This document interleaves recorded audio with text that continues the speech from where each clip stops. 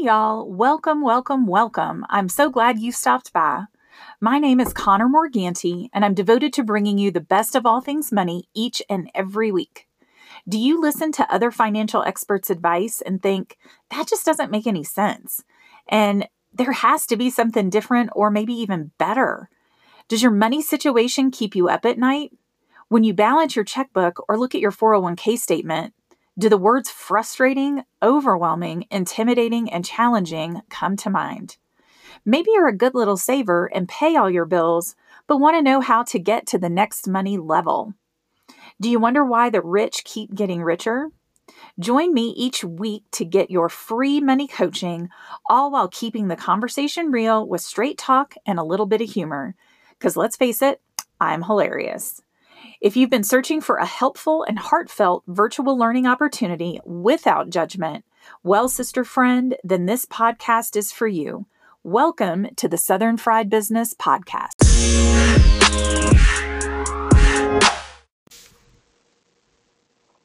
Hey y'all, I'm back with another episode on money and your life. Still dealing with the coronavirus in this crazy time of life. But I think today we're going to talk about something that isn't, I think, very important, especially right now in your, potentially in your life. And it is, your work insurance sucks and what you can do about it. So what do I mean by that? Well, I just love when I'm meeting with a new client and they tell me that they don't need any life insurance or they don't need to review any coverages or anything like that because they are fully covered through their work. Well, right now, that might not be so hot because what if you are laid off? What if you lost your job?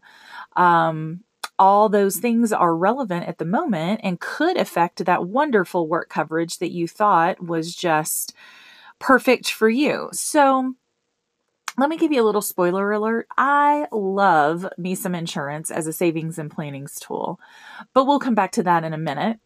But here's another spoiler. If you only have life insurance coverage through your employee benefits plan, you're not cutting it.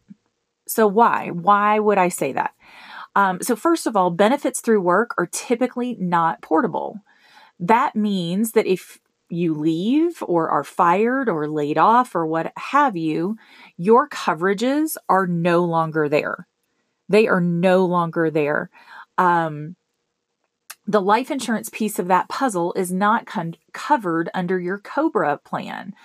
COBRA stands for, here's a mouthful, say it 3 times, Consolidated Omnibus Budget Reconciliation Act. Blech. Anyway, most of us are familiar with COBRA and know what COBRA is. It's a continuation of your health benefits after you leave a job, but they're only temporary. They only last for so long.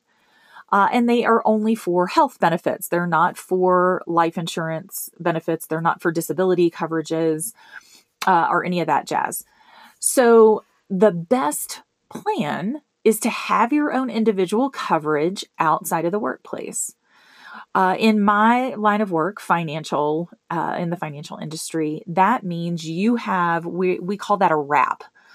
So if you have, let's say, long-term disability coverage through your employee benefits plan, what we will do is we would wrap an individual plan around your work benefits. So we're not duplicating or over covering you in that instance, but we're just making sure that we have made up for any deficiencies.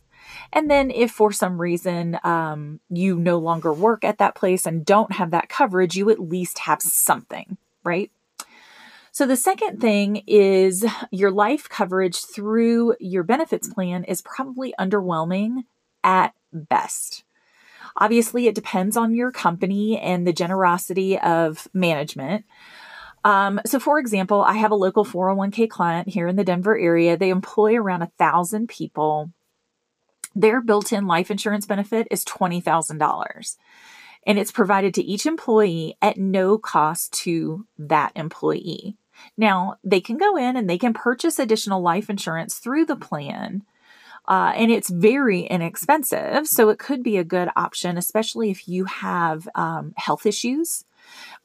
If the plan is big enough, meaning if there's enough employees in the plan, registered in the plan, you could potentially get additional life coverage with little to no underwriting. So they're not going to take your health coverage in consideration, or your health situation in consideration when writing that coverage. So that's a good little tip if you have significant health issues and you wouldn't get insurance on your own because of your health issues. Look through additional purchases through your work. Now, because it's through work, even though you pay it yourself, it's considered an individual policy.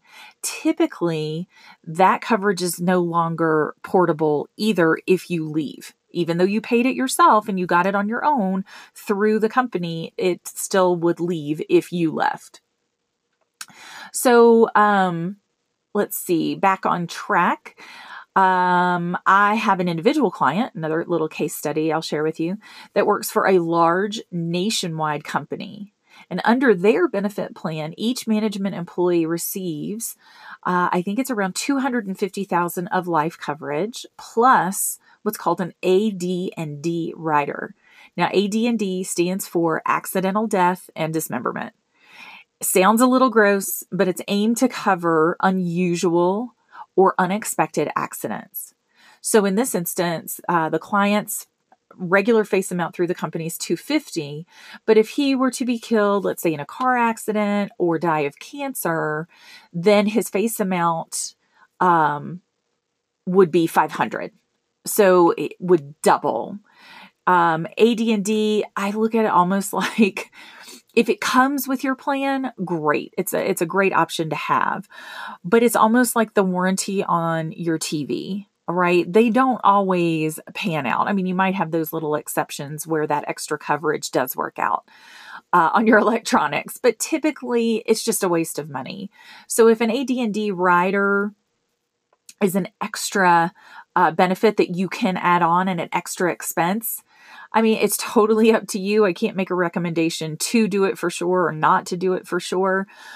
But I would really examine your heart about that, because it doesn't always pay out. It's kind of a fluke thing. So let's circle back to the $250,000. So if you're thinking that $250,000 as a death benefit, right, sounds like a lot of money, let me burst your bubble. So if you make $25,000 a year, that is your annual income, you can only stay dead for 10 years. So, and what I mean by that, if you have a family, that will only let them live on a poverty level for 10 years. I don't know if that's how you want to leave your family, but okay. But okay, let's take it up a notch. Let's say you make $75,000 per year. Well, then you can only stay dead with that $250,000 for a little over 3 years. And if you make $100,000 per year, you can only stay dead for 2.5 years.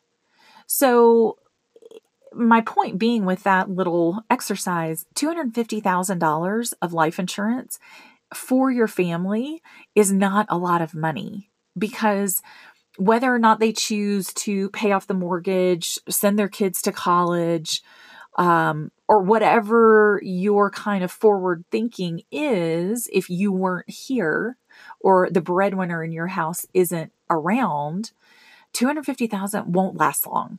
That is the ultimate bottom line. It won't last long. So that money is going to be used up very quickly. And I'm not even counting a healthy shoe budget, right? I love some shoes, and I've had to build that into my husband's insurance plan for me. So if something were to happen to him, I'd have enough to support myself, my daughter, do all the things we want to do, live the life we want to live, and be able to buy shoes on a consistent basis. But let me share a funny story with you. If you didn't already know, my husband was a Navy SEAL for many years. I was called on by many of his work peers to help them with financial planning, including life insurance. So at one family's dining table, we were discussing purchasing an additional $500,000 of insurance to go with his Navy provided coverage. So at that time, we're now considered the old guys, by the way, but at the time, the military was providing $250,000 of life insurance coverage to all their enlisted personnel. So if my math is correct, and if he listened to me, he would have had a total of $750,000 of coverage in a worst case scenario. Also at that time, SEALs made more than your typical enlisted person. My husband, he made at that time around $75,000 per year. And that was due to not only their rank and their, I forget what it's called now, but it was like their job. Even if they didn't do their technical job in the military, you always have a job listed on your paperwork. And then, but on top of that, based on different trainings that he did, that will include travel pay, hazard pay, because he was typically going at places that most people wouldn't really want to go to. So that bumped him up to about $75,000 per year. So this particular gentleman that I'm talking about, hopefully they're not listening because I'm about to throw him under the bus, but he would have provided for his family for at least 10 years. So that is in no means perfect, but it was better than just that 250. And at the time, his wife didn't work. She was busy at home, raising their 2 little boys, and she, you had to stay home. If your husband travels, I think one year my husband was gone for 290 days out of the entire year. Now, we didn't have little kids at that time, but if you did, you couldn't work hardly unless they were already in school. So you had to stay home. So it was very limiting. So now I just want to add a little caveat that if, military guys are killed on the job, right, they would receive a pension amount that would go to their spouse as part of the benefit. So I'm not including that small pension amount that this lady would have received. I'm just talking about life insurance. So now is where I'm about to throw him under the bus. You're not going to believe what he told me. So keep in mind that this simple insurance was less than $500 per year, right? So it was a very simple, straightforward term policy, very inexpensive. And he told me, and I quote, "I don't want to make my wife's second husband rich." And I tell you what, so number one, his idea of rich and my idea of rich are 2 completely different things, number one. And number 2, I swear to God, I wanted to punch him in the face. And I was on my best behavior, so I didn't. But I won't even tell you exactly what I told him.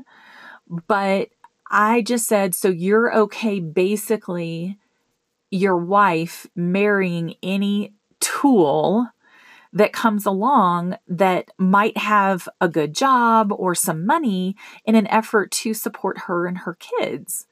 I mean, and your kids, gentlemen, sir.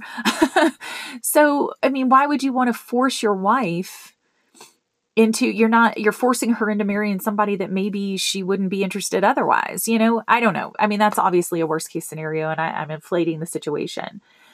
But life insurance provides your beneficiaries with options. You're not making a second husband rich. You're not making your family rich. You're not, no, it doesn't work like that. But you're providing them with comfortableness and with options. But anyway, I did want to jump over that table and just throttle him, but I didn't. So I just used a lot of curse words. We'll just say that. But anyway, back to our task.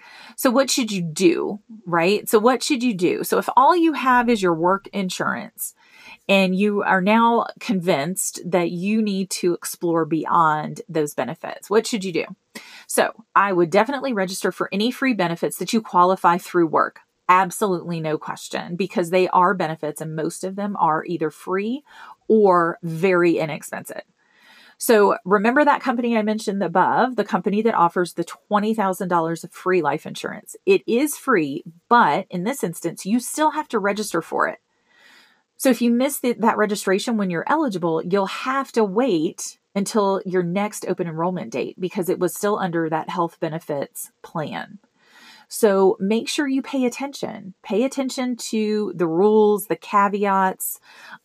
Read. Don't just take it like most of us do and throw the benefits book in the drawer, or if you get it online, just save it on your computer. Just at least skim it because you might miss some important information that you will kick yourself later about.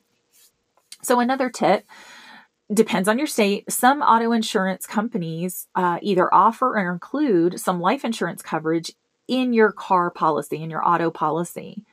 So it varies by company, but it also varies by state. So give your agent a call, ask them if your state qualifies for that, and then just see what options you have. Because again, another way to grab some extra life coverage that could be very inexpensive.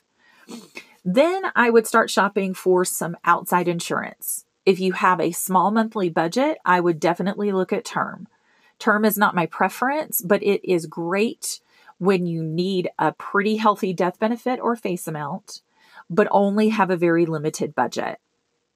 So if you have a healthier budget, though, you're a little further along in your work career, you have, I'm not saying just a ton of extra money to throw around, but you have a healthier budget, then I would investigate whole life insurance. Now, you can investigate that through me, obviously, but if you have somebody that you know, like, and trust that does insurance in your world, talk to them about it. They will trust me. They will be happy to send you all the information you could possibly ever want about whole life insurance. They are definitely more expensive, but if you are incorporating this into what I quote, your holistic financial plan, meaning it's not just stock market investments, you are putting a totally and completely thoughtful, holistic plan together, this would be included in that. And then in my world, I would now qualify or classify that expense as savings dollars. It's not a bill anymore. Because with whole life insurance, you are receiving a portion of those premiums back in the form of cash value. So that now is classified as savings and not an expense. So, okay, sis, if you're still unsure of where to begin or you need some more information, just message me. I'm not going to send you a bunch of stuff you don't want, but I can send you the stuff that you do want. You can read up on it. I have some pretty friendly material that won't give you a migraine because I want to help. And that's why I started this podcast, and I sound like a crazy person sometimes because I'm here for you and I can help you. So don't hesitate to utilize me as that resource. So until next time, my friends, stay classy, right? Stay quarantined, stay healthy, and I'll check in with you with the next episode. See you later, Gator. Bye.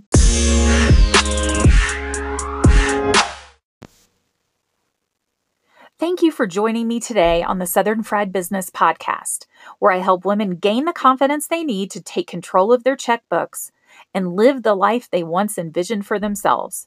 Join me next week for another timely info drop that will help you level up. Ladies, it's time to fund your life.